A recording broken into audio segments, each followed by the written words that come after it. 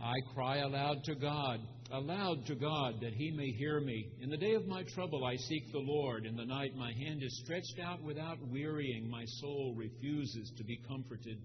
I will call to mind the deeds of the Lord. I will remember your wonders of old. I will meditate on all your work and muse on your mighty deeds. Your way, O God, is holy. What God is so great as our God? You are the God who works wonders. You have displayed your might among the peoples. With your strong arm you redeemed your people, the descendants of Jacob and Joseph. When the waters saw you, O God, when the waters saw you, they were afraid. The very deep trembled. The clouds poured out water. The skies thundered. Your arrows flashed on every side. The crash of your thunder was in the whirlwind. Your lightnings lit up the world. The earth trembled and shook. Your way was through the sea, your path through the mighty waters. Yet your footprints were unseen. You led your people like a flock by the hand of Moses and Aaron. This is the word of the Lord. I remind my Sunday school class often that biblical scholars can be as focused on as narrow a field as are our physicians. For example, the last book we were dealing with in my Sunday school class before the one we're dealing with now, I told them we were going to use a commentary written by a professor from the University of Glasgow in Scotland. Dr. Ernest Best has spent an adult lifetime focusing on the letters of Paul, and specifically that second letter of Paul to the church at Corinth. And now in his 60s, he was asked if he would write a commentary, giving us the very best of 40 years of research. A great German theologian, Dr. Hans-Joachim Kraus, has spent an adult lifetime focused on the book of Psalms.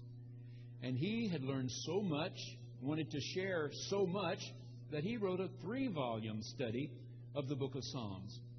In that second volume, he says, if you're going to deal intelligently with this particular psalm from which I've just read to you, you must know its Sitz im Leben, its setting in life. I believe, he said, that this poem was written either in the exile in Babylon or immediately thereafter. One of our great American scholars, Dr. James Mays, who has also spent years studying the book of Psalms, agrees. I believe, he said, this great hymn was written during the exile in Babylon or immediately thereafter. So let's review. The last few weeks we've been dealing with text out of 1 Samuel, where we were told that the Israelites, after not wanting a king for 200 years, have decided they do want a king, and they've demanded that Samuel find and anoint them a king so they can be like all the other nations of the world. God is not happy with that. Samuel is not happy with that. God tells Samuel, well, at least warn them about what kings do. And so Samuel told the Israelites, kings take. They take your sons, they take your daughters, they take your money, they take your lands, they take your wheat, they take your grapes, they take your olives. Do you understand what kings do? We want a king. And so King Saul was anointed. And the next 400 years were miserable in many ways, one lousy king after another, and then the enemy came. Forerunners of today's Iraqis marched on Judea, burned, destroyed after stripping of their value both the temple and the residence of the Davidic king, force marched the best and brightest all the way to Babylon. There they were, enslaved again. After 600 years from having been freed from the Egyptians, now they were slaves again. And these great scholars believe this psalm was written into that situation, either while they were 50 years enslaved, not knowing that the Persians would become even more powerful and overrun the Babylonians and let them go home, only to get home and find that the city was still in ruins, just a mound of ashes on the top of Mount Moriah, just a mound of ashes where the royal residence had been, the gates burned from their hinges and never replaced, the city completely vulnerable to any marauding band that might come along. Look at this psalm in that kind of context. All right, first thing I noticed here, first 6 verses, I noticed a first-person pronoun. Did you hear it? Let me read it to you. I, me, my, I, my, I,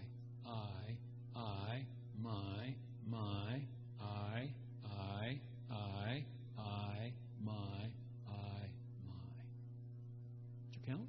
18. 18 times in 6 verses, this poet is all about himself. All about me, my, and mine. Know anyone like that? Pixar has just released a new movie. It's called Wall-E. W-A-L-L, all in capital letters, a dot and then a capital E. It's about a little robot. His name is an acronym. The W stands for waste, and the E on the end stands for earth. This little robot is supposed to ingest garbage, form it into neat little compressed squares, and put them aside, stack them. When the movie begins and you see these huge mounds of stacked, compressed garbage, it looks like skyscrapers, but they're not skyscrapers. They're stacks and stacks and stacks of garbage. Humans left 700 years before and forgot to turn off the little robot. So he's been ingesting, compressing, and stacking garbage for 700 years. He's sometimes fascinated by what he finds. He takes home an egg beater, a Rubik's Cube. He finds a diamond ring in a box, throws the ring away, takes the pretty little box home with him.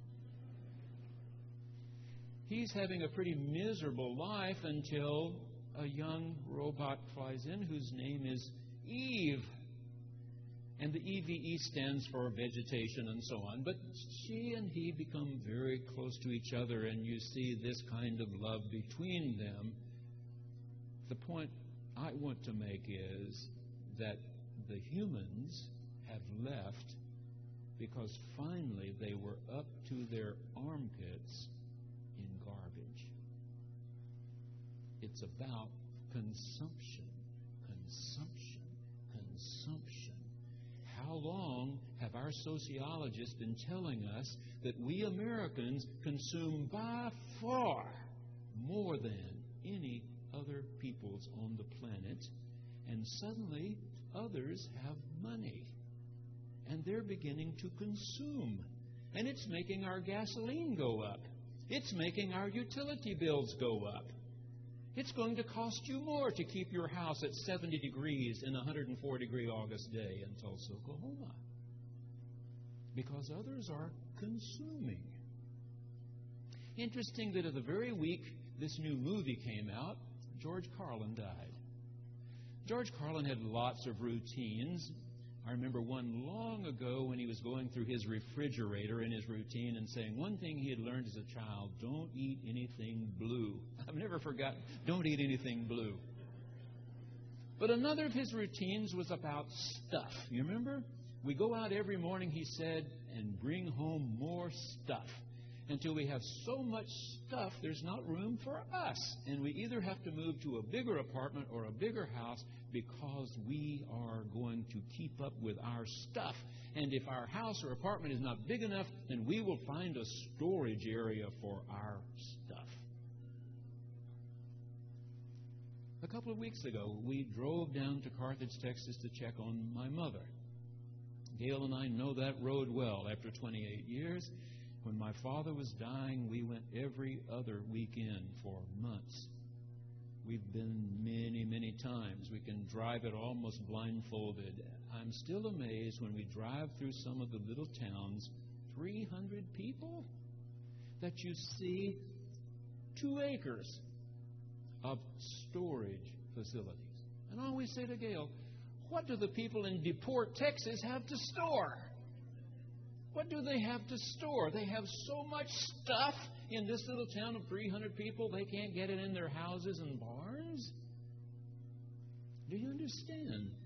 This poet begins, I, me, my, I, me, my, I, me, my, I, me, my. Number 2. There's a part here that we didn't read just because the psalm was a little bit long to read all of it in that context of worship, but I read it. Listen to what he then complains. Will the Lord spurn forever and never again be favorable? Has His steadfast love ceased forever? Are His promises at an end for all time? Has God forgotten to be gracious? Has He in anger shut up His compassion? Do you complain? Fuss? I do. I tell you, it's so discouraging sometimes to get older and have all these things happen to you. Every time I think I've just had one lump or bump removed, I have another lump or bump that needs to be checked on, And then you wait anxiously till they say, that's all right, it was all right, you're going to be fine. I run 5 days a week. Gail and I love to play tennis on Saturday and Sunday afternoons. But when we've played tennis for 2 hours and when I pull us up into the garage and we start to get out of the car, we both go,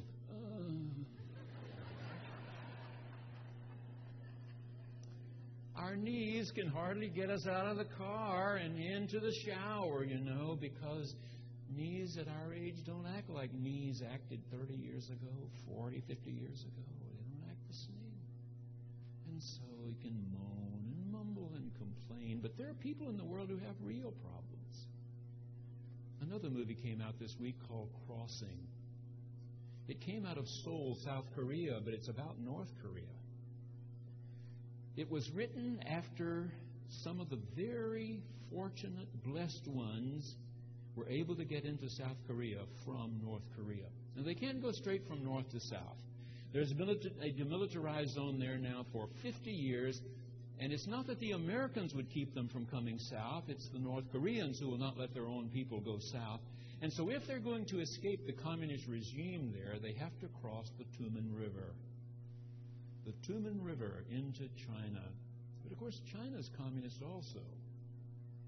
So if they try to get out of North Korea, where they are starving to death, where they eat dog, not because they like dog, but because it's the only protein they can catch.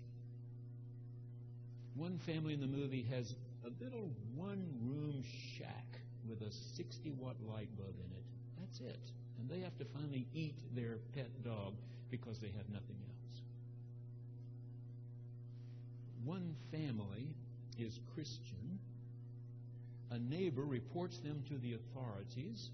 The authorities come and search the house. Finally, up above the ceiling, they find a Christian Bible, and that mother and father and 3 children disappear. And no one has seen them since. The ones who do successfully cross the river into Red China find that most of the time the females are sold into prostitution and the men are put into work gangs or executed immediately. It's only a few, a very few, who finally make it to South Korea, where there's hope and life. Crossing. With our gasoline bills, are we complaining, will the Lord spurn forever and never again be favorable? Has His steadfast love ceased forever? Has God forgotten to be gracious? Has His anger shut up all of His compassion? Let's go to number 3. Notice the change from the first point. I will call to mind the deeds of the Lord. This calls the name given to Moses at the burning bush. Eye Asher Eye, I am who I am. And he speaks to that one, your wonders, your work, your deeds, your way, your might, your strong arm, your people, you, O God, you, your arrows, your thunder, your lightnings, your way, your path, your people. Not 18 times, but 15. 15 times he now uses a second-person pronoun. Not first, but second. And I wish you could read this in Hebrew, because in Hebrew there are 2 different words for that second-person pronoun, as there are in many other languages. Used to be in English. We had this differentiation. The word you was really pretty informal. The word of endearment was thou. Possessive was thine. You have this in German. If you want to say to your spouse or your child, your grandchild, I love you, you would never say, Ich liebe Sie, because Sie is this formal address. You use it when you speak to someone you don't know very well, someone you're asking for directions on a street. If you love this child, this grandchild of yours, you would say, Ich liebe dich. It's a different word. It is here in Hebrew. So when this poet decides to speak to God, this is not just any old God. This is the God who spoke to Moses at the burning bush, who sent him back to Egypt, who visited plagues upon the Pharaoh till Pharaoh let them go, who parted the waters of the Sea of Reeds, who led them back to Sinai, who gave the Ten Commandments as a way they could get along with each other. This term of endearment. Do you read Garrison Keillor? He's a liberal Democrat, may not be your cup of tea. But Garrison Keillor is an interesting writer. I've read him for years. I've listened to his radio show, Prairie Home Companion, out of St. Paul, Minnesota. Garrison Keillor has talked about his early years growing up in a small town in Minnesota. Not Lake Wobegon, but that's the one he talks about. He grew up in a small town, and guess what? He wore really thick glasses. He wasn't an athlete. He didn't get out with the kids that much. He read poetry. He read books. He spent time in the library. He majored in English. He talks sometimes about all of us foolish ones who majored in English. We can't get a job, he said. Nobody wants to hire an English major. We're really good, he said, at the objective case of pronouns, but not good at finding a job. Garrison Keillor went through an unhappy marriage and divorce. He's already had heart bypasses. But he's been married again, and he and this wife have a daughter, about the age of our granddaughter Abigail. She's just at 12, about to be 13. Garrison Keillor writes about those long, cold, hard winters in Minnesota, and how when spring comes, how wonderful it is. In a column in the Tulsa World 3 weeks ago, he was talking about being at this swimming pool, a municipal swimming pool in Minnesota, watching this daughter of his swim. He said, I'm trying to read Emerson. Emerson is so cumbersome. He said you can only stand 5 or 10 minutes of Emerson, then you got to get up and walk around, which doesn't make you a very good supervisor for somebody in the swimming pool. But he's trying to read Emerson. That's what English majors do. And watch this beloved daughter of his. But when he really looks at her, he says, there is nothing but joy in this face. Nothing but joy. Hurts, pains, cold winters, washed away by the warmth of spring and the cool and refreshing water of a swimming pool. He said a few nights ago, I saw a man walk out onto a stage in a gondolier's uniform, and he started singing songs I'd known since I was a boy. Funiculi, funicula. And then, oh, Solomeo. And we got to that note right at the end, and he hit that note at the end. All these Minnesotans, he said, jumped to their feet and screamed as if we had just scaled Everest. There was joy, he said. There was joy. I went to a baseball game, he said, and our team was ahead, but the other team got the bases loaded in the top of the ninth, 1 out. And suddenly that next batter hit a sharp ball between second and third. Our shortstop went deep into the hole, grabbed that ball, threw it to second. That second baseman perfectly pivoted and threw it to first. Double play. They're out. We win. And the crowd went wild. He said, it's joy. Joy. And then he said, I wish for all of you who hurt and have pain and disappointment and frustration, joy. This little Lutheran boy who grew up in the church. Number 4. There's a line here in this psalm that appears nowhere else in the Bible. This poet, after remembering what this special thou has done for the people of Israel, says, yet your footprints were unseen. You were doing all these things, and I didn't see it. I didn't get it. I didn't see it. How do you have faith when you don't see? you believe when you don't say, but you keep on trusting anyway? Tim Russert died, as you all know. The network saw to it that we all knew Tim Russert had died. Though he worked for NBC and for the last 17 years had been the moderator of Meet the Press, ABC and CBS, Fox, they all talked about Tim Russert for the next 4 days. We learned more about Tim Russert than we might have wanted to know about Tim Russert. But a lot of it was really good. I saw one program where one of his close friends said, the thing that impressed me about Tim Russert was not only his drive to get to the truth from people who rarely tell the truth, this person said, but I never saw cynicism in Tim Russert. He still believed America was the greatest place to live in the world. He still believed in democracy. He still believed in registering to vote, in making yourself aware of the issues and the people involved, and then voting. And then moving on till the next time we got to vote. He believed that things are going to get better and better. We learned about his family. He's married to a very talented woman, a gifted writer in her own right. They have one son, Luke, and they've loved Luke better than life all of his life, and they had recently celebrated Luke's graduation from college. They were all in Rome. We learned that Tim Russert has always been a person of faith, that he wanted his son to be blessed by the Pope. And when you're the moderator of Meet the Press, you can make that happen. Pope John Paul II laid his hands on young Luke and blessed him. When Pope Benedict XVI came to power, Tim Russert wanted him to touch his son Luke, and he reached out and touched Luke. But who taught Tim his faith? Who took Tim to Mass every Sunday, week after week? Who saw to it that Tim was in the choir every Sunday? Who encouraged Tim to be an altar boy and saw that he was never late for a single service when he was altar boy? It was the one Tim called Big Russ, his father, whom he called every day, wherever he was in the world.